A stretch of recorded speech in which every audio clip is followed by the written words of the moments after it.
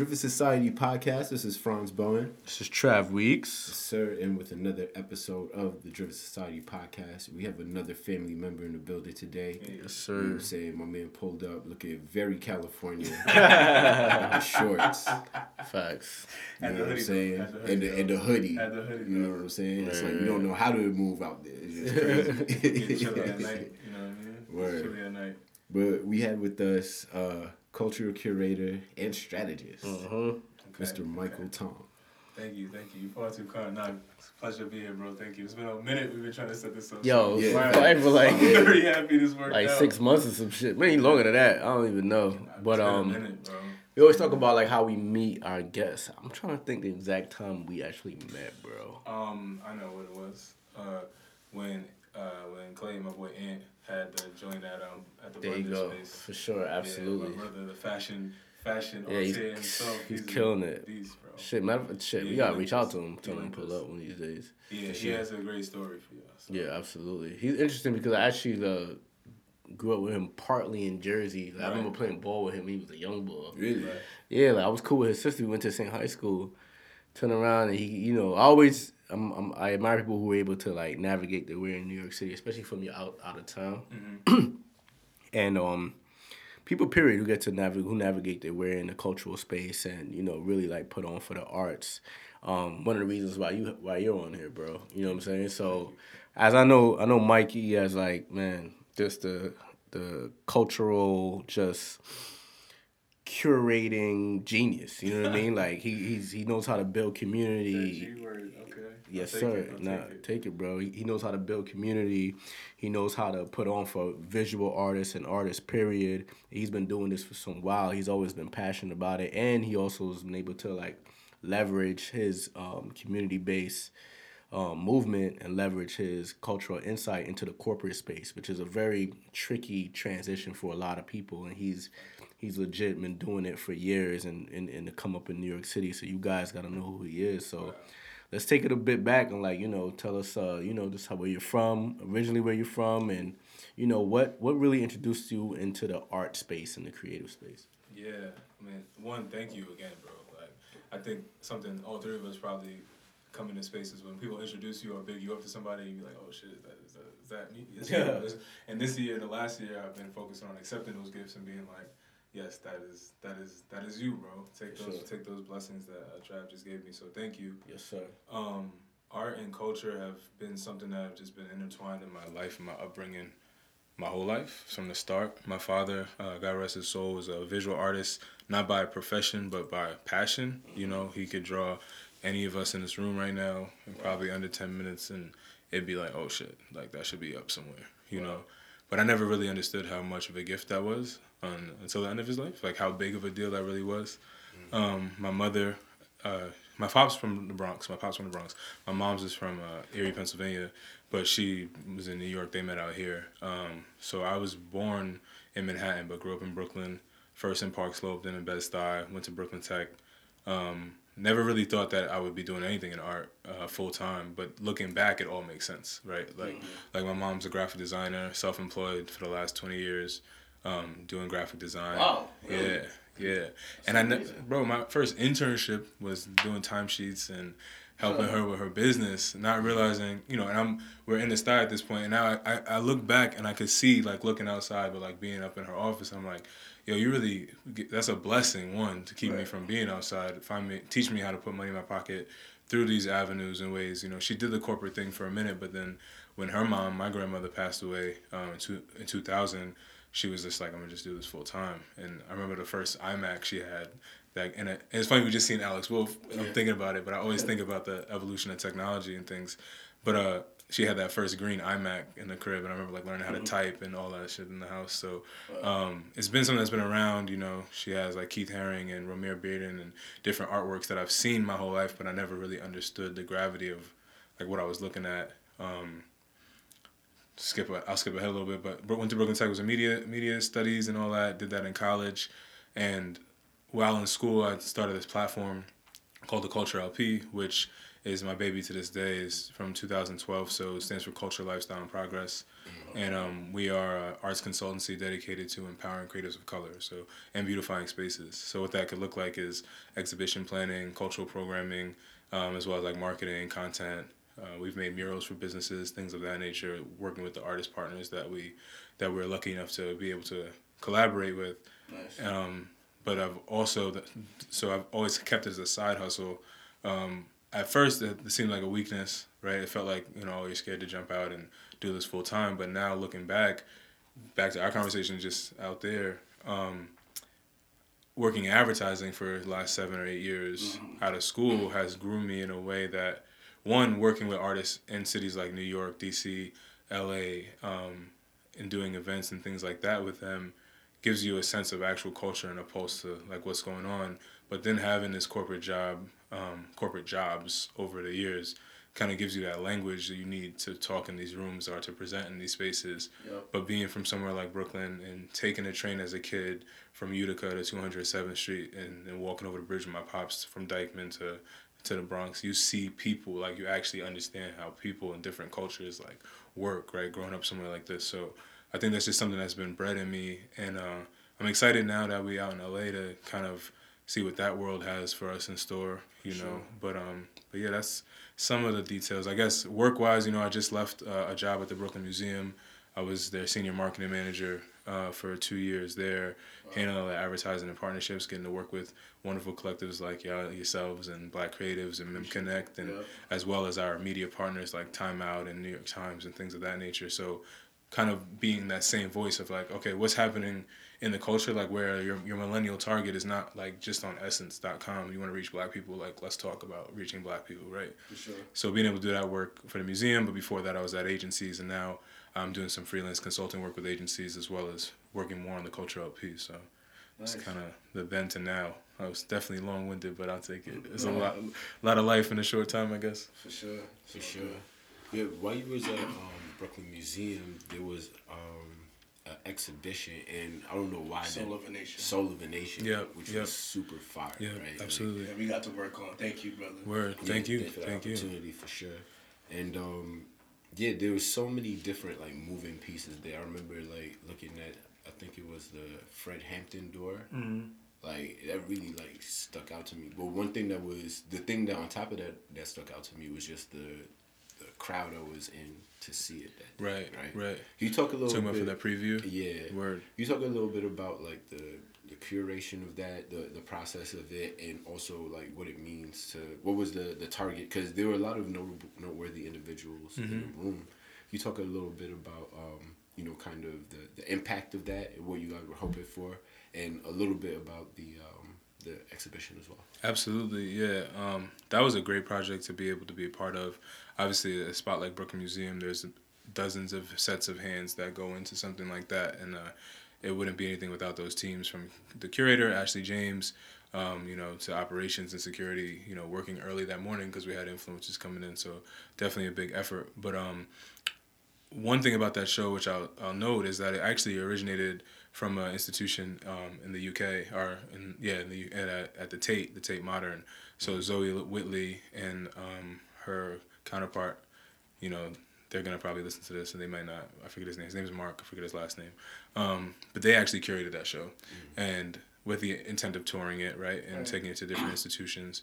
So it's a survey of Black contemporary art, but from a lens that was in London, which is, it's different, right? Like, it's a different institution. It's for a different audience. So I think what Ashley and the team did a great job of was reshaping the narrative a bit, like the same content and the same work, but making it relevant for the Brooklyn audience, for the audience here, that this isn't a new topic. We talk about Black history, civil rights movement. Those things we talk about that all the time. Mm-hmm. That's our history, right? So she made it clear that there was like a geographical impact of these different artists, like the artists in the Bay Area where you had the Black Power movement originate, were doing different type of work than the artists in Chicago that were doing large murals and, uplifting the vision of, you know, maybe a music artist or doing a mural of someone who's famous in a neighborhood where they're trying to spread positivity, versus New York City where you had the Harlem scene with the photography collectives that were going on. So she really pulled into those the locality of that over time, which I thought was really powerful. And no matter what your vantage point on Black history was, you still got to learn something, you know, through the lens of art, which I thought was really dope. So there's definitely over 100 works in that show, and you know, all the wall text, all that stuff that's handled by our curatorial, Ashley, the team, etc. But our team was tasked with former employee, which is great. Our team is tasked with, you know, what's the strategy, who we want to reach, etc. And I really felt like, you know, we wanted that history, that culture to resonate with anybody, whether they were into art or not. So one of the things I realized when I got there was a lot of our influencer outreach, though it was dope and it was impactful, a lot of it was focused on the art world, in the sense of, you know, there's a bunch of pages and profiles and people that share about art exhibits, things of that nature, pop-ups, museum shows, whatever. Yep. And of course it makes sense to tap those or tap people by specific topics of art, etc. But I realized what I wanted to make sure was clear was, as we know, as people that make culture, consume culture, is that the people that are really moving and shaking in the space, you probably don't know who they are. Right. They're one away from the person. You might not be, we're not looking for insert large artist, visual music artist name here. Right. We don't want them. We want their manager. I want their stylist there.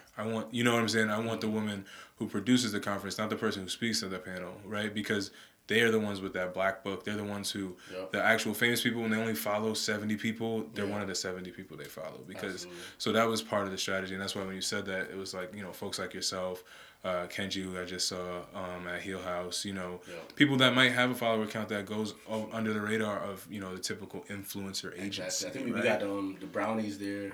Yep, absolutely, which y'all were able to bring out. Exactly. Opened up the museum for Scotty. That was cool. Oh, yeah, because they couldn't make it to the preview. They came another day. That was fire. But Alex came through. Alex came. Ofo.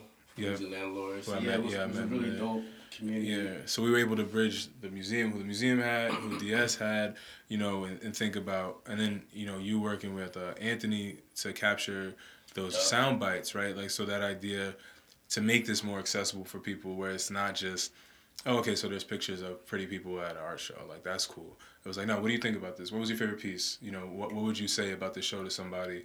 And then using that on social media, on paid social, having a little waveform, you know, the audio clips, something that you might just catch somebody who might never have thought of coming, but somebody they recognize, it resonates with them. So that was cool, man. We were able to kind of shake it up with that, and we had a physical portion of that, which we worked with Kiana and Jana from Black Market Vintage cool. To curate the photo vignette, which we had at Afropunk previous to the show, which was cool. So the museum was able to capitalize on earned media because everybody wanted to take that photo in the peacock chair, you know, from Black Market Vintage with the vinyl backdrop and the black art books to the right of it, which let them tell their story in their own way. We didn't dictate a caption. We didn't, you know, it was just, hopefully they use the hashtag. But if not, if you're posting, you're at the museum, like, that's all we need. You know, that's all you really need. So having that experiential portion and then having Ashley there to actually give some context to the show for attendees was cool. So I think the strategy was, like I said, was really, I guess we want to hit the art world, but we want to hit those people that are, you know, on a radio show or, you know, moving and shaking and styling people and producing events, doing marketing for musicians, to really get to the culture, versus people who are already in the know. Because they're going to come. Absolutely. They're going to come. For sure. What I found them, too, because you're known for, like, empowering these independent artists from, like, you know, working around Draper and just different individuals. When you come across an artist that you decide to work with and, you know, provide that platform, what about that artist, like, really speaks to you? What do you look for when you decide to, you know, really work with an artist? I was introduced to Naomi Ron, who I was with today, which is dope, through my friend Shadavia and Siobhan. And me and Ron met before his first show. He did a group show, I think. He did a group show, which if you know Ron, ask him about it. Ask him about his group show experience in 2012 or 2013. But so when I met Ron, to me, it was so, and that's the first artist I formally was like working with. When I first started the CLP, I shot a video of my homie Oompa, who is actually doing her thing in Boston. She's still an MC, but I took a video of her and our friend Will just doing spoken word at campus about like microaggressions. I just, for whatever reason, we wanted to speak about that. You know, Bucknell University is super white. Good school, but like, you know how that goes. For sure. So, but anyway, back to Ron. Super hustler, motivated, Harlem dude through and through, even though, you know, it's Brooklyn to the casket closes, but he's still an uptown guy. I respect him. But his hustle is pretty unmatched, right? And he just had this grind about him. If you look at the early work, it wasn't anything like super jaw-dropping, I'll be honest. And I would tell him that now. He'll hear it and be like, you're right. But his hustle, like he was making that work in his house. You know, no studio. Then he got the basement, opened up the basement, was learning how to cut and do freehand, you know, with the saw and doing these large cutouts. And then, you know, fast forward 2 years, he's in his own studio in Harlem, in the Bronx, 2014. But that same spark, that like vibrancy, that energy was just there. I only right now work with a very small group of artists just because of all the stuff we were talking about earlier. Sure. But another one is Amani Shanklin Roberts. You know, the thing for me, she went to Pratt. She's from D.C., but she went to Pratt, got her BFA, her MFA, so Bachelor's of Fine Arts and Master's of Fine Arts there. And but what I learned about her work, I saw it at Havana Outpost for the first time, actually. Wow. I hadn't met her. I saw her work on the wall, and I was, you know, the early stages of, well, I'm still in the early stages, I would say, but, you know, really just getting started out wanting to even support artists in a professional sense. And saw her work on the wall, and I hit her up like, yo, let's chat. I don't remember what I said. I was just like, your work is strong.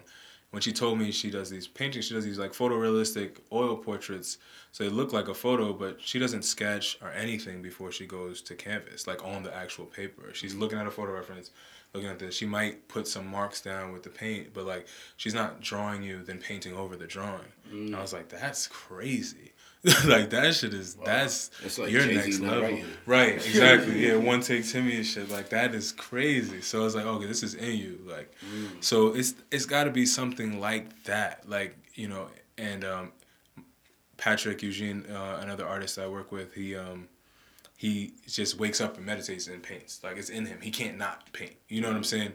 It's like, okay, so looking back at the three people, I've never really thought about this, but thank you for the question. It's like, all right, there's that hustle and that drive, which all three of them have.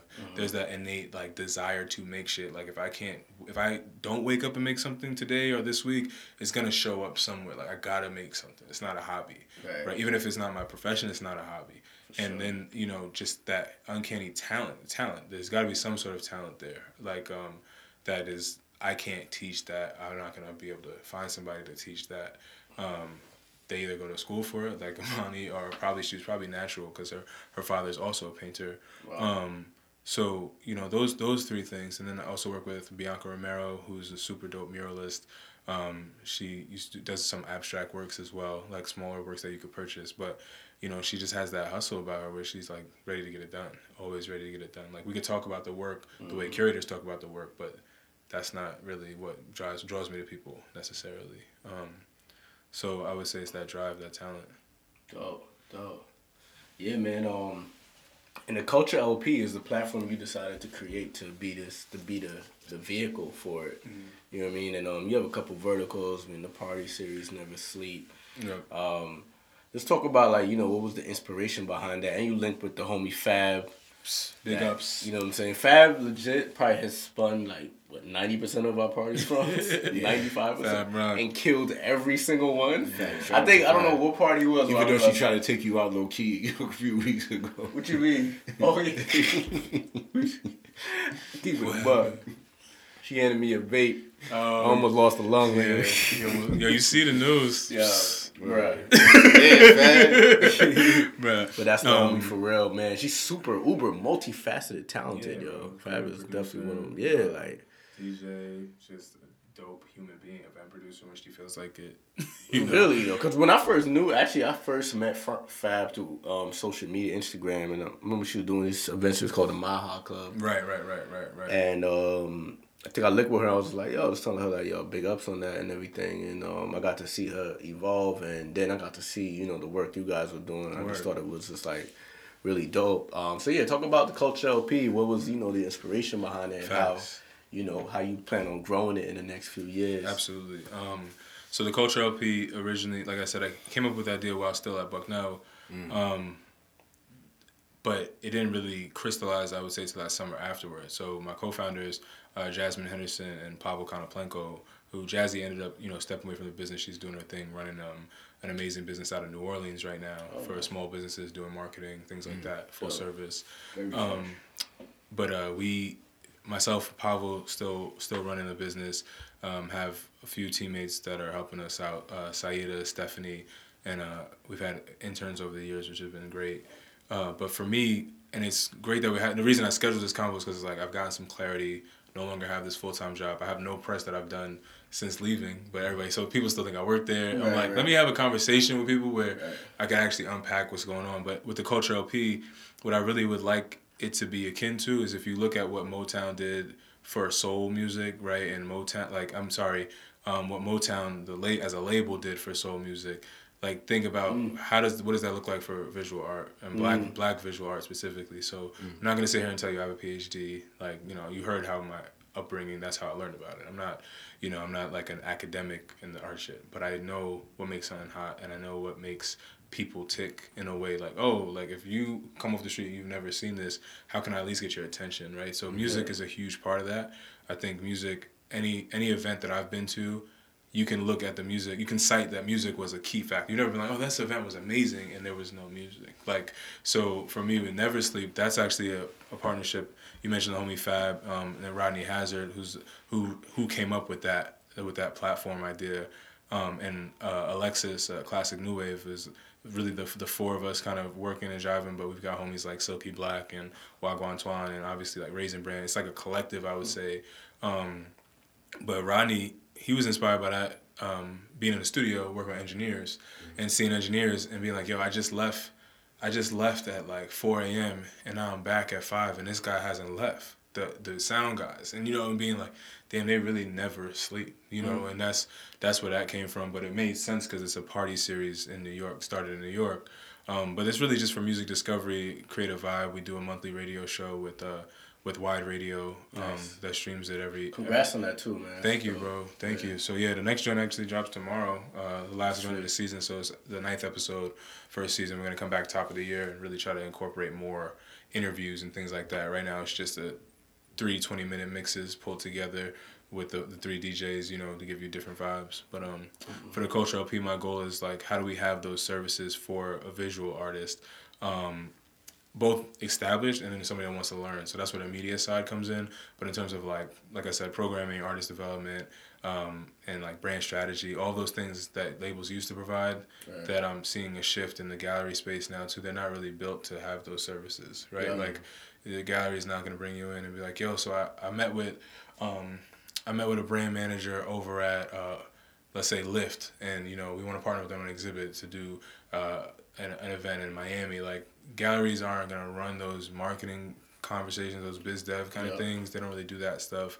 They'll do PR, things of that nature. But it's changed so quickly, and I feel like the new galleries do a better job at that. But a lot of the more known ones they kind of were already established, and I think there's like a sweet spot to celebrate and support artists who aren't at that blue chip level, who still need someone to bounce ideas off with, someone to help them reach new markets, someone to help them create content. So right now, just working with those artists I mentioned earlier, but that's the goal. The goal is to scale it that way. For sure. And the media side of things is, how do we be a resource for, if you're an artist, right, you may have never thought you could go full time because you didn't know you could get paid to do this, or you thought you had to sell your work for X amount of money to get paid. But it's like, maybe your next step is a residency, right? Maybe you need to go spend 3 weeks in Massachusetts and really work on your craft with other artists, and that could change your life. But you don't know where to find those things. So we have the tech service, the Culture Hotline, as well as our email subscription, where you can sign up and you might find out about a job, or you might find out about a grant that's open, etc. It was way more party focused before an event. That was funny. It was way more party focused and event focused prior, but as time is going on and seeing what's happening in the industry and in the marketing industry, those are the angles that we're looking to lean into. So my next goal is to just watch any documentary, listen to any podcast I can about Motown, about all these things, and just really dig in more around what that means and how it can transfer to visual art. Absolutely. Being a creative and being surrounded by all these creatives, but also having that corporate experience and whatnot. What do you believe, like, what can you say that creatives can learn about the corporate side of the business, especially being inside the Brooklyn Museum and seeing how the operations go, how sourcing of art goes, how the programming goes? What can creatives, especially visual artists, learn about the corporate side of things? Oh, man. We could do a whole other podcast.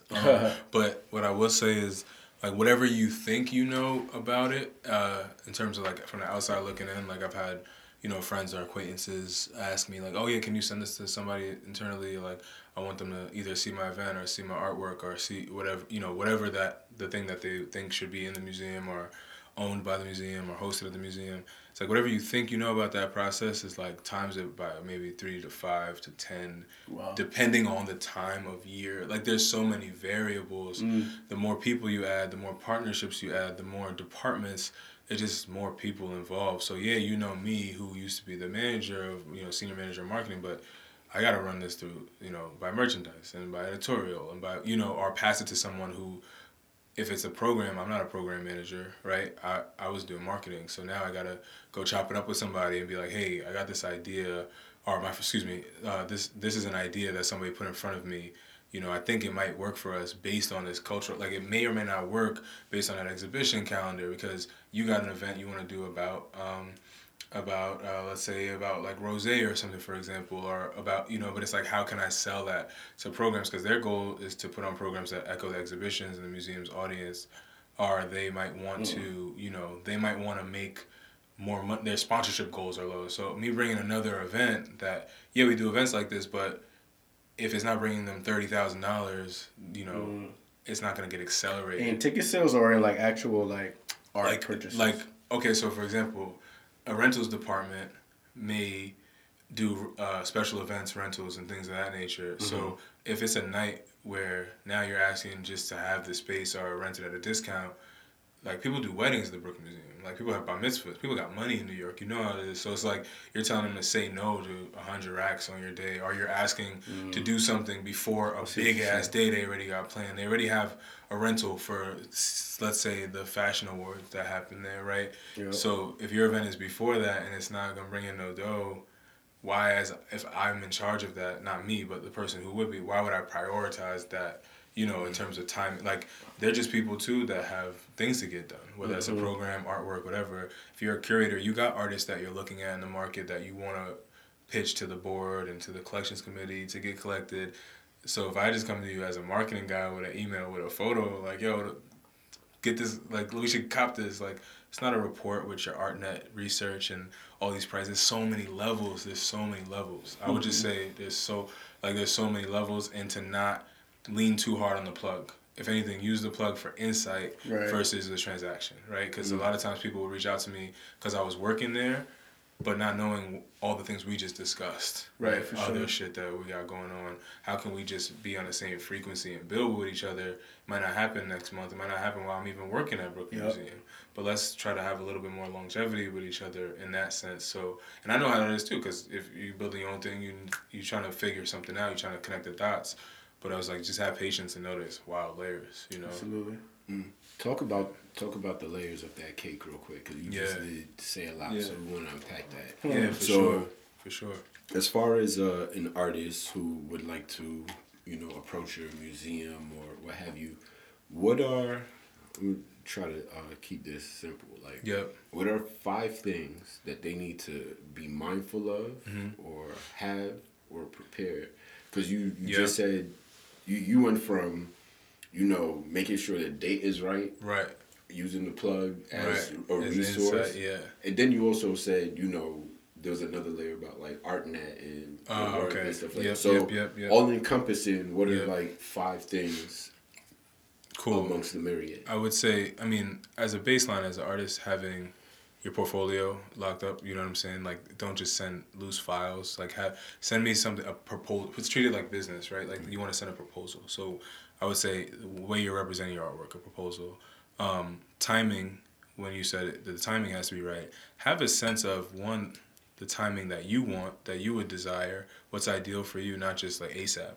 And also a sense of what is happening at that institution. So if you have a plug, leaning on the insight, if you're pitching, you want something at the Whitney, like, what do they probably have their calendar up for like the next 3, 4, 5 years, right? You know, like that's ideal. As ideals have like a 2 to 3 year plus calendar. So 3, fourth, man, I would just say have patience, right? Have patience. And then 5th, have persistence. So have your shit together. Know when you need to get it done. You know what I'm saying? And have some patience with that, bro, because it's going to take a minute. And these white folks been at this game for a long time. So it's not built for us. I'm gonna switch your gear real quick. So you said patience, right? All right. You're known to be in circles a meditator. Mm-hmm. And meditation does give people, allegedly, you know what I'm saying? Right. I've never personally tried it. But you're a pretty calm dude, though, from what I've been able to see. It comes and goes. like anything. But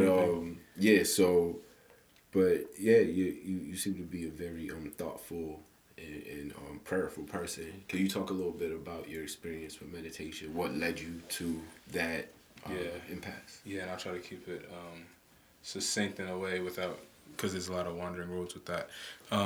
I was introduced to meditation actually through a corporate job, so that's a benefit of one of those things, which as a creative has helped me to this day. This cat, Andre, used to run group meditations for the office every Monday at like 6 o'clock, right?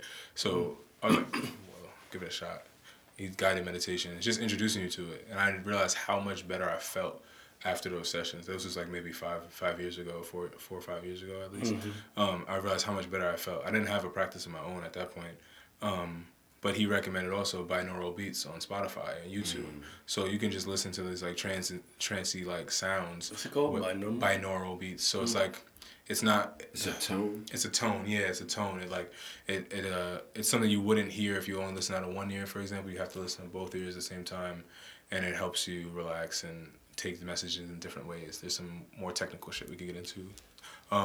But so I did that for a bit, and then really never developed a practice till after my father passed away, May 15th, 2017, and it was like... My condolences again. Yeah, thanks, man. It's been, a journey every day. Yeah.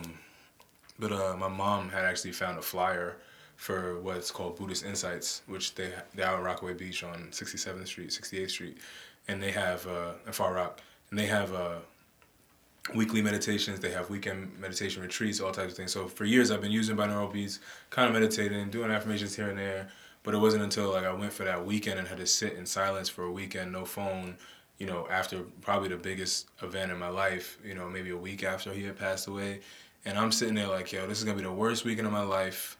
I'm just going to be silent. I've been crying every day for the last 7 days. Like, I'm going to be with all these strangers. I don't know what's going to happen. It's vegan. Oh, this nigga's going to be starving. Like, you know what I mean? Like, you know what I'm saying? Like, I was like, this is going to be terrible. And I went, and it was life-changing. Like, you never stop. You never actually stop doing what you're doing. So to stop for 2 days and be in a house full of strangers and probably one of the few black folks at that weekend, and have to sit with yourself and really observe your thoughts, it changed my perspective on that, and I've been trying to make time for that ever since. And then homie Jason Mowat, he is big into Muse, which is a headband that senses your like data activity, your brain activity in a way. It's a Bluetooth device. He actually caught me one because we had a chat at Heal House, and he said, I think this would be good for you. Like, I know you're doing your affirmations, I know you're doing this, but I think if you meditated every day, 'cause I still didn't meditate every day after that Buddhist experience. I would go there every couple months, whatever. So he was like, I think it'd be really good for you. And he caught me when I got it in the mail at the museum. I was like, wow, this is crazy. And after a couple of days of me using it, he dropped me in a group chat, which I don't even think he's in the group chat no more. He's like kind of just giving us the platform for that. But Kenji's in there. A bunch of cats I haven't met in person actually are in there. A couple that I have, Mikkel, Ken, Kev, who manages Topaz. It's a bunch of dope cats in the chat and women too. Shout out to Brittany. But we talk every day. Well, depending on the time of year, how people go about like, how's your practice going? We're encouraging each other. If we're gonna meet at Heal House, we'll drop a line in the chat.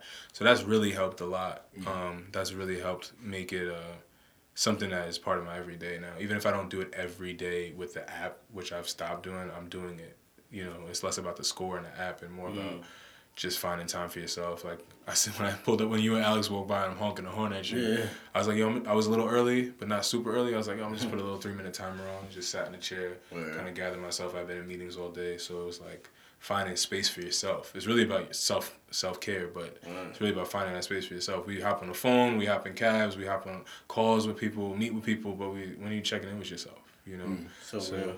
That's how I'm treating it right now. How does it help you in your curatorial process? Because art is a great deal of noise, but it's just a different type of noise, right? Just a lot of colors sometimes, right? Just like different thoughts, right?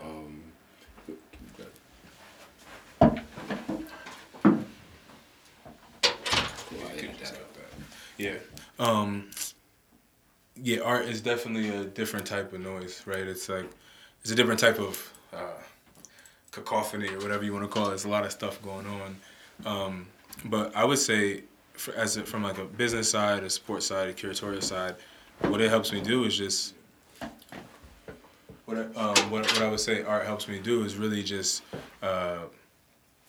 what meditation helps me do is really just get to the root of like what's important. Like, so as somebody, as you guys can attest to, you have a lot of things going on, a lot of irons in the fire, whatever it might be.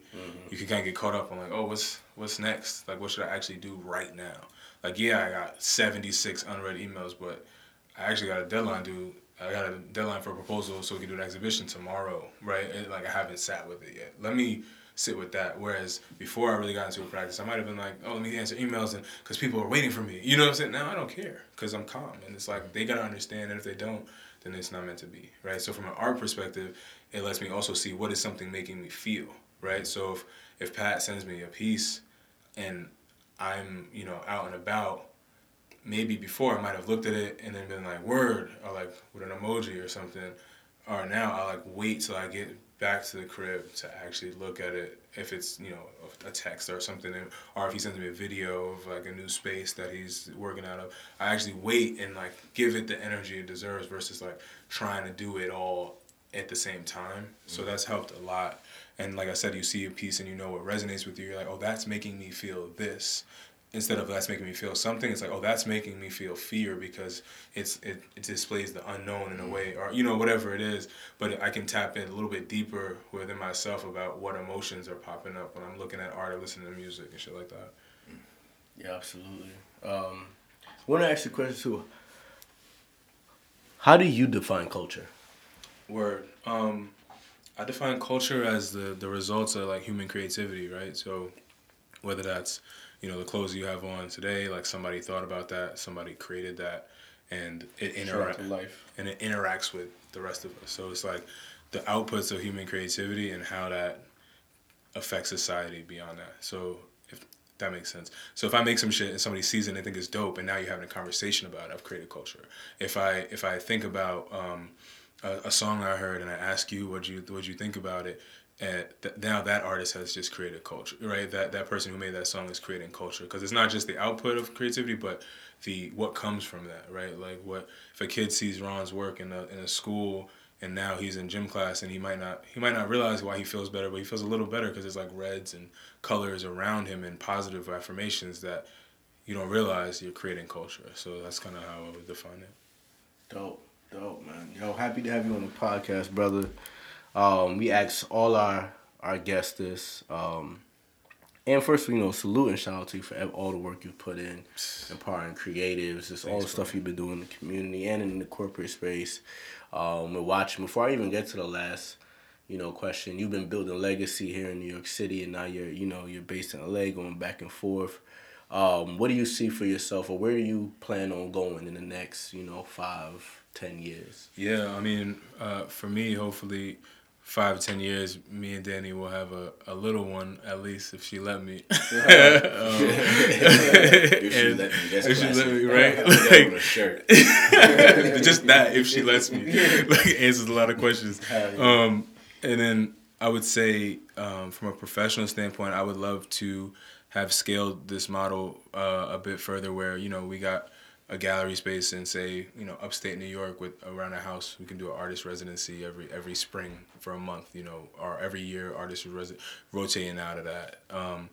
I would like to say from like a management standpoint, like, oh, we got strategic partnerships with these 3 museums in LA, Paris, New York, Ghana. Why not? Like, why not? So that's kind of like blue sky, what it could look like. Or it could be super simple and we work on these four exhibitions and that's just what we do. But I think in 5-10 years, like if I keep going at this rate and God keeps, being as gracious as they are, I think that that's what it'll be. So amazing, bro.